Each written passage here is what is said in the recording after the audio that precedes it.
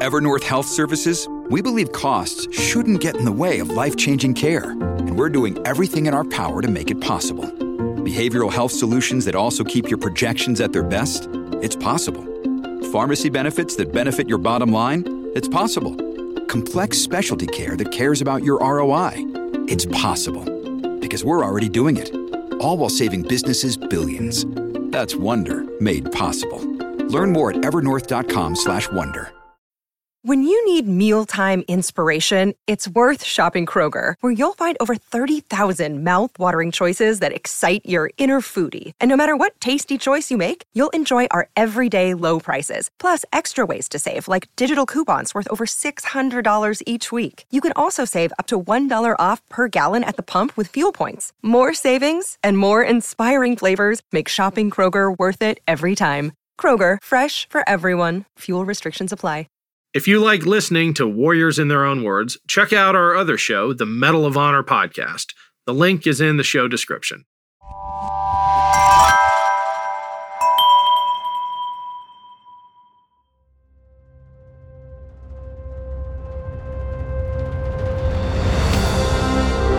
I'm Ken Harbaugh, host of Warriors in Their Own Words. In partnership with the Honor Project, we've brought this podcast back at a time when our nation needs these stories more than ever. Warriors in Their Own Words is our attempt to present an unvarnished, unsanitized truth of what we have asked of those who defend this nation. Thank you for listening, and by doing so, honoring those who have served. Today, we'll hear from Sergeant Jim Purvis. Purvis served in the Army as an infantryman during the Vietnam War.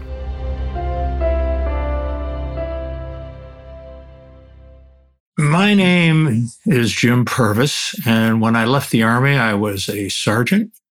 I was in the infantry.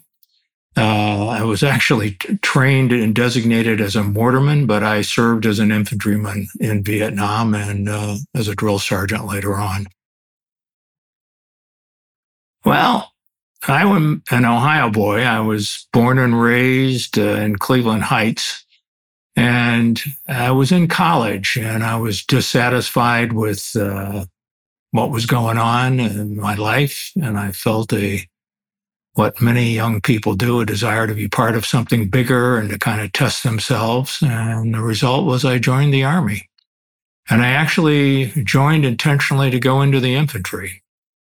Though I have to say that at the time I joined, I had no intention of being a private in Vietnam. I thought I was going to be a lieutenant in Germany drinking beer, but it didn't turn out that way. Actually, I was never trained as a mortarman.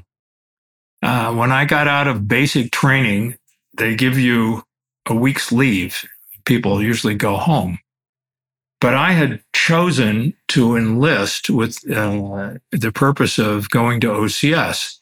So I went down to the local ROTC. I was in college at the time, and I said, where's the best place to take basic training? Because it was going to be in January. So they told me Fort Jackson. So I went down to Atlanta and enlisted there. And after it was over, it was a long way to go home, and I wanted to save my leave because I wanted to see the world. I still thought I was going to be a lieutenant in Germany. I thought I'd be going to France on leave. So I didn't take leave, which meant I showed up to my advanced infantry training unit before anybody else did, a week early. And there was nobody there. And the guy running the office, who was a specialist fifth class or something like that, realized I was reasonably educated and had me help him in the office. Now, this is during the huge buildup when everything was a mess. So when it came time to take training, he told the company commander he needed me to help run the office. So they kept me in the office virtually the entire time that the training went on. So when I got out of there and went to OCS, I had never actually gone through mortar training. In fact, I'd never gone through machine gun training or just about anything else except marksmanship. And I was a good marksman. Well, I actually went to OCS, infantry OCS at what was then Fort Benning. And I had a company commander that was tall and skinny like me. And about halfway through your training, they take you out. The TAC officer, the second lieutenant in charge, takes his group out into the woods, and you drink beer and bond. And they had people do imitations of other people. And when I did the company commander, it was so good that everybody was cheering and laughing. And the next day at formation, I was called out in front of the entire formation and asked to do my imitation. And I stood there and said, "This is not good. But what do you do?" So I did it. And then about 2 weeks later, we had some formal event, and I was introduced by the company commander to his wife as, "This is Cadet Purvis, and he does imitations." And subsequently, I was kicked out on what probably I could have fought and stayed in, but they found civilian clothes in my laundry bag, and which you weren't supposed to have. And obviously, I would have just gotten demerits, but he listed it as an honor violation, and I was subsequently, under his direction, removed from the program. But I don't think it was a bad deal, all things considered in retrospect. It was probably for the best that I had no business being the leader of people in combat at that time. I had no idea what I was doing. But that's what happened. Well, after I got out, I was very clear I didn't want to be an enlisted man, so I volunteered for flight school to fly helicopters. I went to flight school, and they told me that it would only be a couple of months before I went to flight school. And where did I want to go in the meantime? Being naive and very curious, I said, well, 2 months, I'll go to Vietnam. I'll get to fly halfway around the world, maybe take some leave, see Vietnam, and come right back. So off I went, innocent and naive as I was. And when I arrived at my infantry unit, I said, I won't be here long. I'm going to flight school. And everybody laughed. And I used to go down every couple of days and say, where are my orders? And of course, they never came through. So I went through a whole bunch of things that we can discuss later. And I finally realized I did not want to sign up for 3 more years. I just wanted to get out. And I'd been over there for a long time. And then one day, like 10 months down the road, I got called into the company headquarters. Now, this is in a tent in the jungle. And I was told, did you apply for flight school? And I said, yes. And they said, well, your orders have come through. And I said, really? And you said, yeah, you got to ship out, go back to the States. Well, that was a pretty exciting idea when you're a young guy and you've been in the jungle with everything that had happened to me. But I knew that at some point I'd be asked to sign this extension for 3 more years, which I had no intention of doing at that point. So I went to brigade, where you go through a process, and then I go battalion, and then brigade, and then division. And each time I'm thinking, this is it, I'm going to go back to the jungle. And then I went to Saigon. And then I went to Tan Son Nhut Air Base, and I got on this Continental Airlines jet. And until they closed the door, I still didn't believe it. And they flew me all the way back to the States. And then I went to the Pentagon and said, geez, I've changed my mind. I don't want to go to flight school. And the sergeant looked at me and he said, you were in Vietnam for 9 months and 29 days. 10 months is considered a tour. You didn't do it, so you're going back. And I was like stunned. But I had to go to flight school in order to tell them that I wasn't going. You couldn't do it any other way. So I showed up at flight school and told them I didn't want to go to flight school. And they sent me over to this Quonset hut. It's out in Texas. And I walked in full of trepidation. that I was going back, and there was this civilian woman sitting there with a strong Texas accent, and she said, "Good morning. Where do you want to go?" I said, "Fort Dix, New Jersey." And she said, "Done." And that was the end of my Vietnam experience. I haven't thought about Vietnam in quite a while, and preparing to talk to you caused me to do that. It was very surreal at first. I only have my experience, and my experience was as an infantryman with the 1st Infantry Division. I was not a Marine. I was not at Quai San. I was not there during the collapse. My experience physically was very much like the movie Platoon, except there wasn't widespread marijuana use then. But it was surreal because when you fly to Vietnam, you see war movies and you have all these troops on troop ships and they're cleaning their weapons. When you went to Vietnam, you went on a commercial airliner. I flew on TWA, and the only difference between a commercial flight is that all the other people are wearing uniforms. There were air hostesses giving us food and talking to us. And then when you finally get to the base camp, it still doesn't seem real because you haven't seen any actual war. The first thing that happened to me was they flew me out to my unit on a helicopter close to evening, and the first thing I did was to put dead bodies back on that helicopter. And coming from having no experience, it was sobering, but it was also somewhat surreal. It takes time to adjust to an experience like that. I got shelled that night, which was also surreal. And then you begin to acclimatize to actually being involved in something like that. But even that was surreal. I don't think people understand how infantry units, at least in the early part of the war, operated.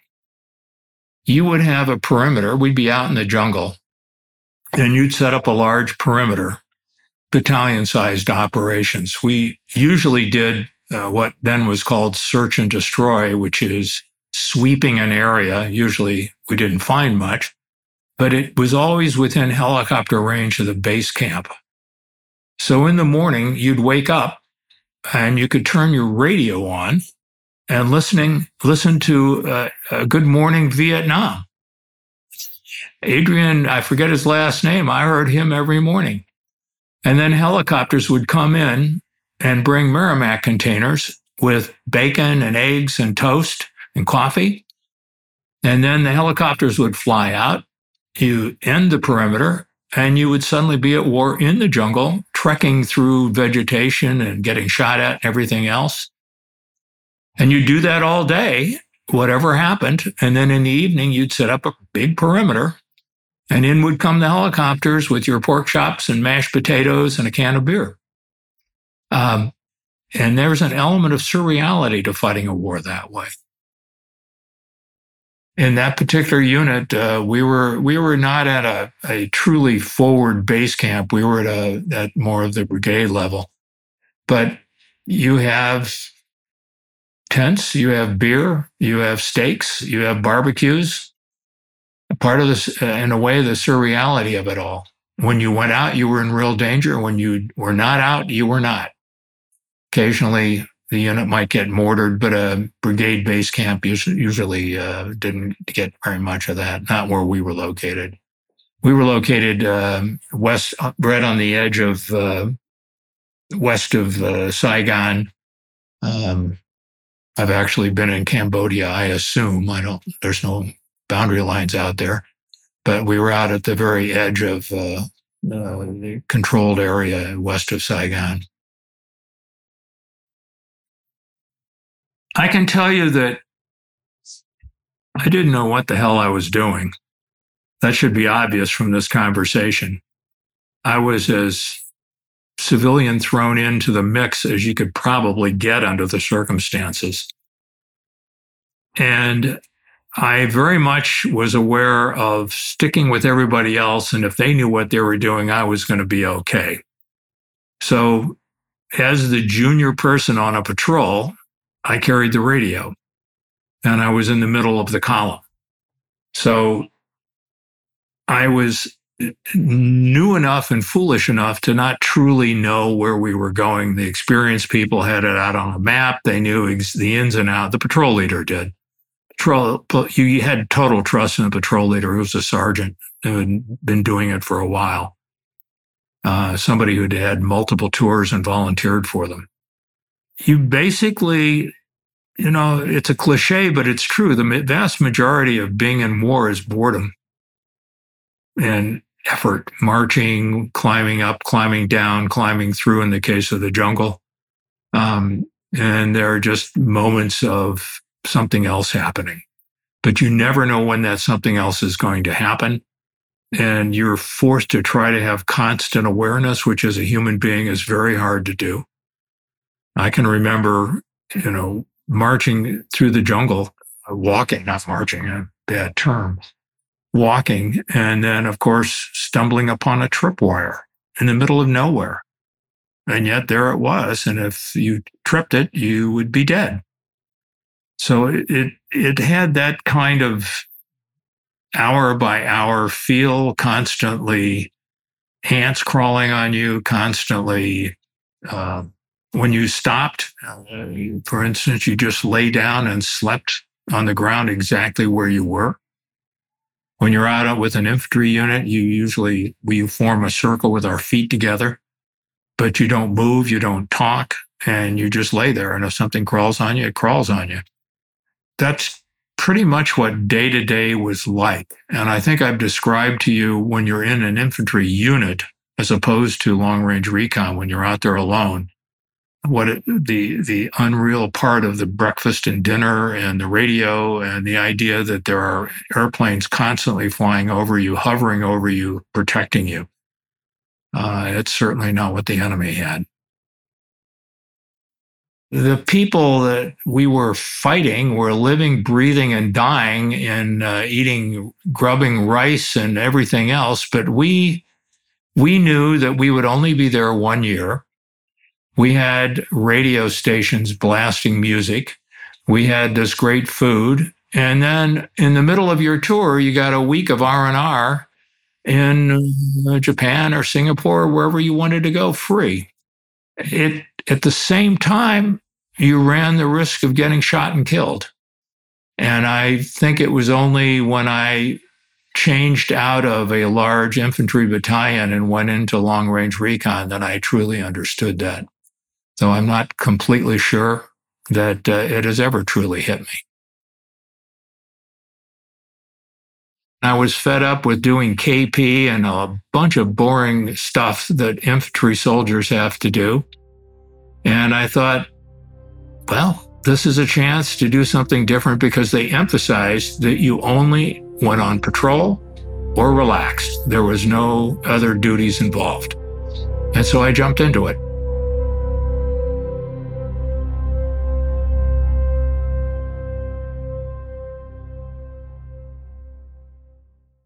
This episode is brought to you by Shopify. Whether you're selling a little or a lot, Shopify helps you do your thing, however you cha-ching. From the launch your online shop stage, all the way to the we just hit 1 million orders stage. No matter what stage you're in, Shopify's there to help you grow. Sign up for a $1 per month trial period at shopify.com/special offer, all lowercase.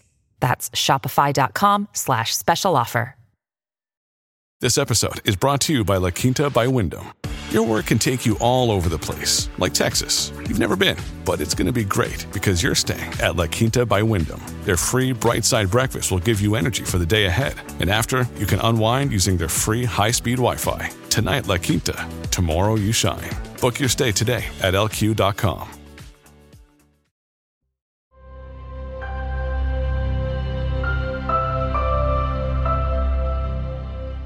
I probably should preface this by saying I got a taste of what war really was, but I didn't get a bad enough dose that I have nightmares. And so that makes me a lucky person.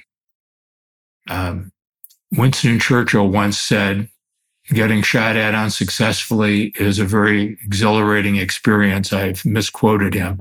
It's not exhilarating, but it does give you perspective. My first experience we used to call it LRPs.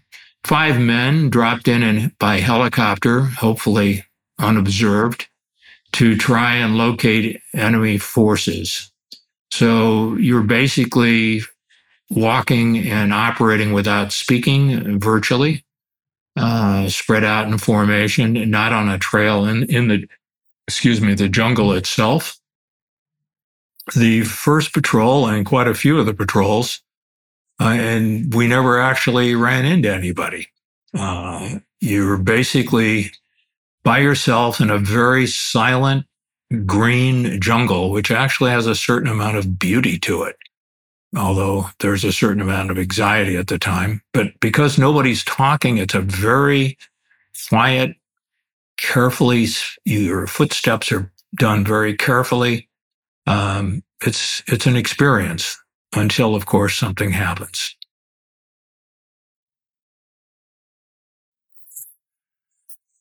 We went in, you always are inserted just before dark or right at dark.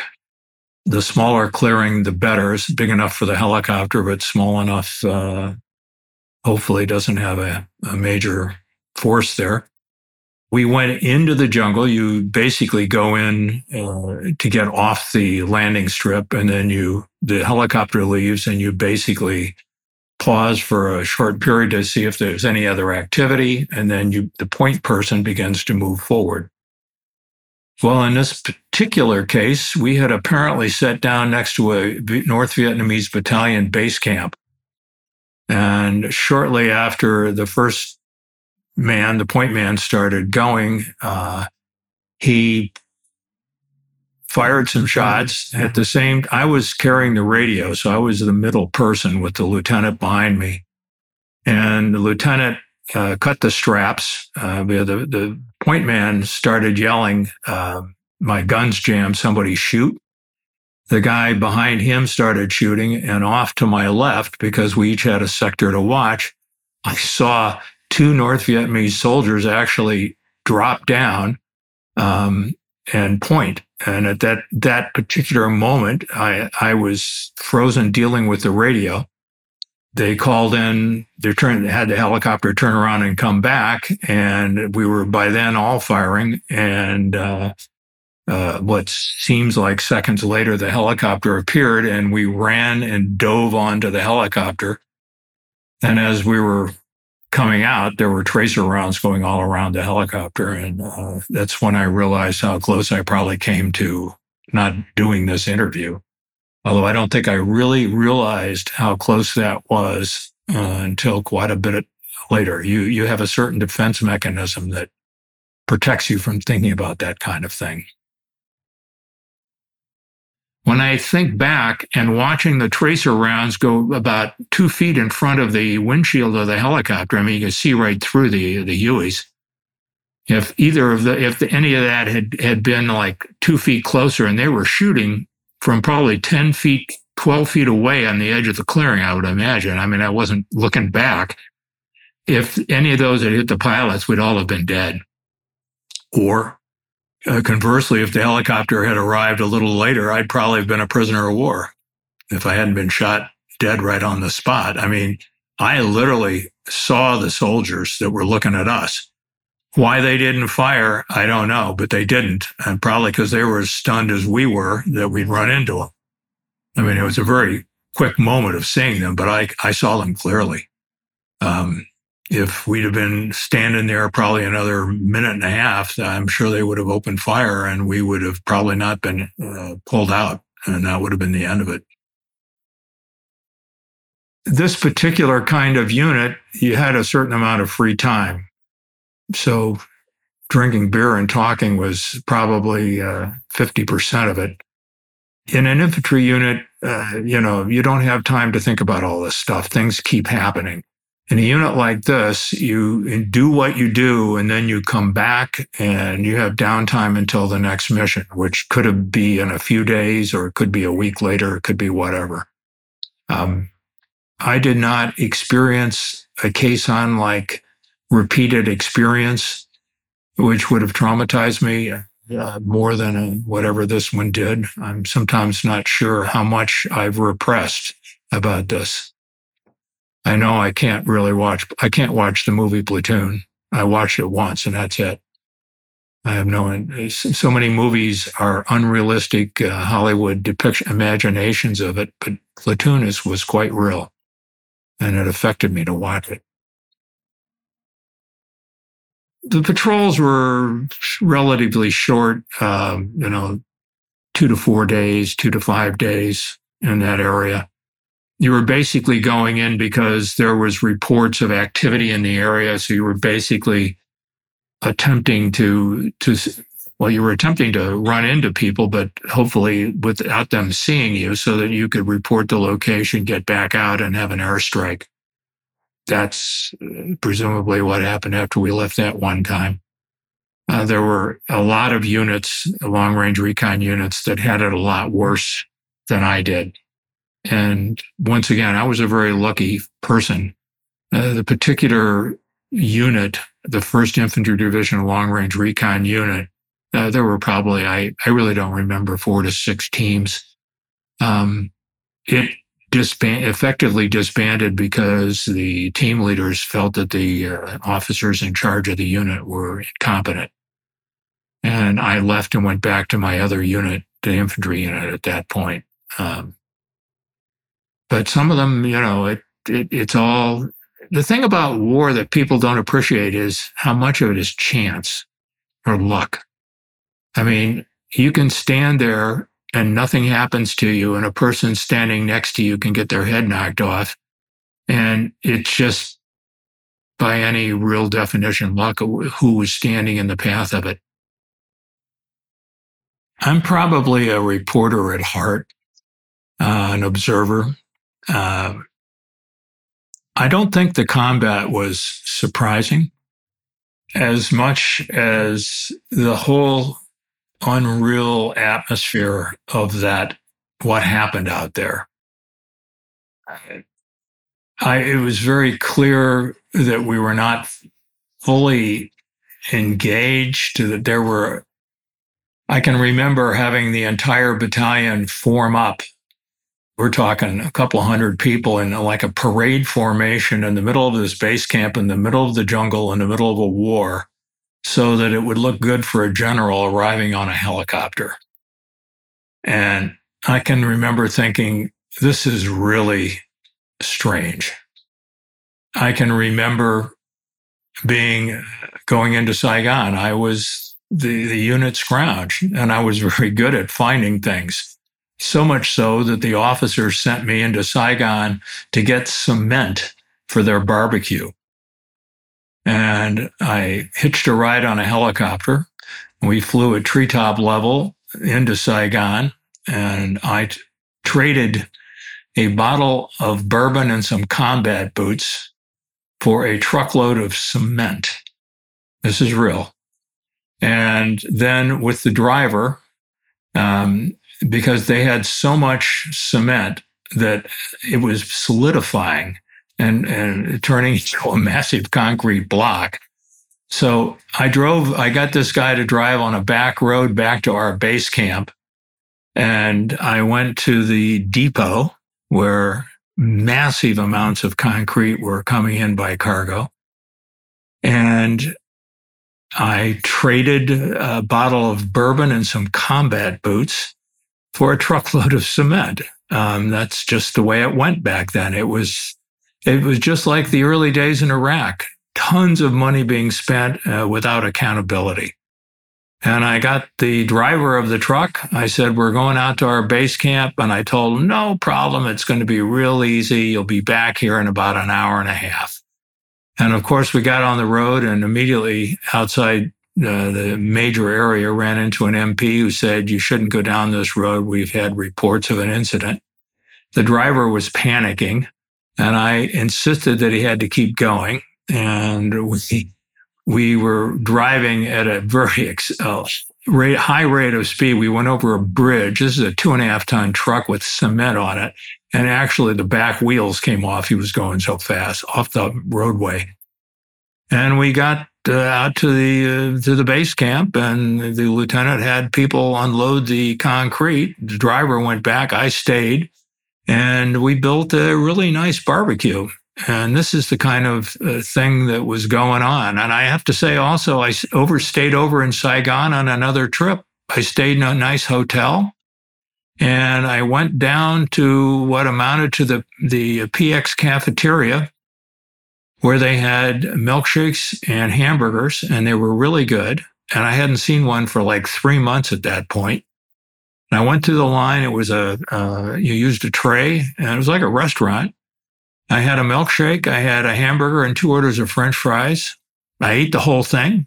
I got back in line and ordered the same thing again and ate that. And then I went back and had a 3rd milkshake.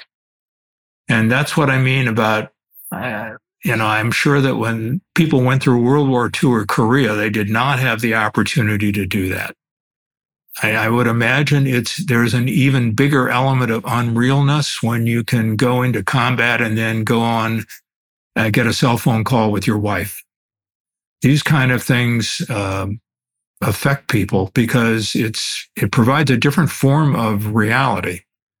And that's probably something for another piece and another time. But, I gave a speech on Veterans Day in Ohio this past Veterans Day. And I told people that, you can look at that mural and you can think a lot of things, but what people really ought to do is they ought to be thinking. They ought to be thinking about what it means and what it means that all these people went off to serve. Not to the depth of perception that one would have now, but yes, it was certainly pretty obvious that what we were doing wasn't very effective. And what was effective was spending a lot of money. You can look at Vietnam and now and say, why in the world didn't we just offer Ho Chi Minh $2 billion and offer to build factories and give them the country? We'd have been where we are right now with a, quote, communist, unquote, controlled government that's actually becoming more capitalist and free market by the day. And we would have skipped having all those people die. But as a country, we have a long history of not looking at things the right way. Not until it's too late, and relearning the same lessons over and over and over again. And I should add that I went there during the big buildup. I kind of joke and tell people I went over there when the enemy was saying, who are all these people and where are they coming from? There was a movie about the air cavalry and the fight in Nha Trang. We were young once, I believe is the name of it. And that kind of captures the same sense of we weren't really ready or really properly trained, and what are we doing here? And of course, 5 years later, it was a completely different picture.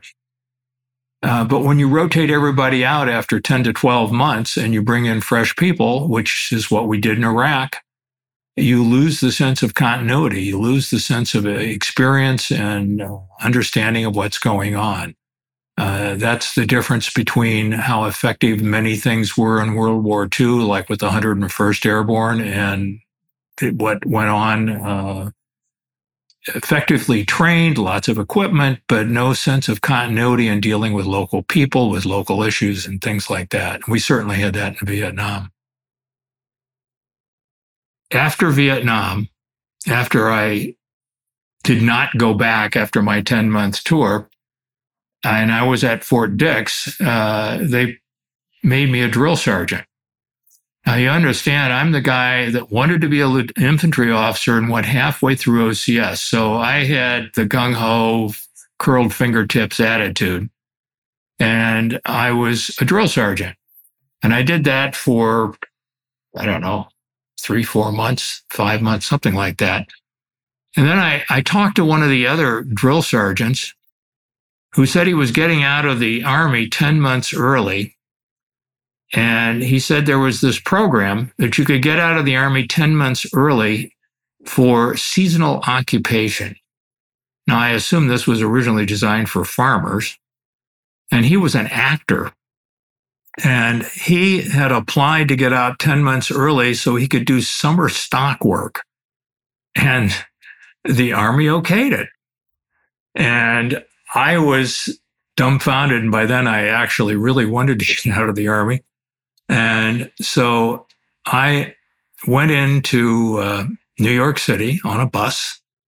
And I went to Herman's Sporting Goods store. I can remember this instantly. I read up on ski equipment on the way in on the bus, and I told them I wanted a job as a ski salesman. And they gave me a letter saying they were offering me a job as a ski salesman. Now, by now, it was like the fall. So I went back and applied to get out 10 months early based on my need to be a ski instructor. And I took it into the first sergeant, and along with the letter of offer of employment, and he used a very strong expletive and told me to get out of his office. And then I went in and spoke to the S1, the operations officer, who I knew, and gave it to him, and he said, sure, and he signed it. And I got out 10 months early. Once again, I probably don't have the same, because my experiences were real and touched combat, but were not continuous. I didn't spend, I hate to keep going back to it, but I didn't spend 3 months being shelled in Khe Sanh. Something like that devastates people. When I was coming back, you go through a series of camps as you sign out and go up to. And I remember at Division Base Camp, there was a holding area for people that were leaving. And there were probably 30, 40 of us sleeping in there at night. And there were people in there screaming in their sleep. And it's very sobering to listen to something like that. Fortunately, I don't consciously have any memories that cause me to scream. And I hope I haven't repressed any. One never knows. I think I didn't go from Vietnam to civilian life. I went from Vietnam to Fort Dix and drill sergeant and weekends in New York City. So my transition back was a lot easier than an awful lot of people. War is something that traumatizes people. And a couple things to remember. The majority of people that join the military don't actually serve in combat. Now, we have 6 or 7, I forget the number, of people that are in support activities for every person that's actually in a combat situation. Of course, in a modern warfare in a place against insurgents, the ratio is a little lower because a truck driver can face it as well. But the majority, a lot of people don't, and it's very hard. But those that go through it, war is about killing people and destroying property. And that's a definition that I've never forgotten. And that's exactly what it is. It's what's going on in Gaza right now. It's what's going on in the Ukraine. And if you have to experience that for a long period of time or any significant period of time, it traumatizes you. And it's not something that ever leaves you. I certainly don't look at life the same as I did if I hadn't gone to Vietnam and gone through these experiences. You have an awareness of the fragility of life. I can certainly remember being in somebody's living room when they bombed Baghdad the first time, and everybody's cheering. And all I could think of is a lot of people are going to die, and a lot of them are going to be Americans. And that is, of course, exactly what happened. Anytime you have a war, it's a very, very sad experience.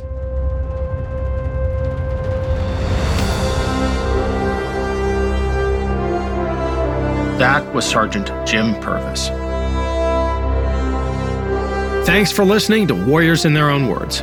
If you have any feedback, please email the team at kharbaugh@evergreenpodcasts.com. We're always looking to improve the show. And if you enjoyed this episode, don't forget to rate and review. Warriors in Their Own Words is a production of Evergreen Podcasts in partnership with the Honor Project. Our producer is Declan Roars. Bridget Coyne is our production director, and Sean Ruhl-Hoffman is our audio engineer. Special thanks to Evergreen executive producers Joan Andrews, Michael DeAloia, and David Moss. I'm Ken Harbaugh, and this is Warriors in Their Own Words.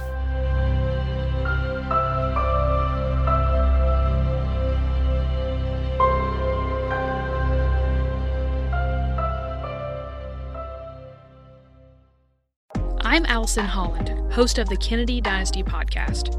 Equipped with a microphone and a long-term fascination of the Kennedy family, I am joined by an incredible cast of experts, friends, and guests to take you on a fun, relaxed, yet informative journey through history and pop culture. From book references to fashion to philanthropy to our modern expectations of the presidency itself, you'll see that there is so much more to Kennedy than just JFK or conspiracy theories. Join me for the Kennedy Dynasty podcast.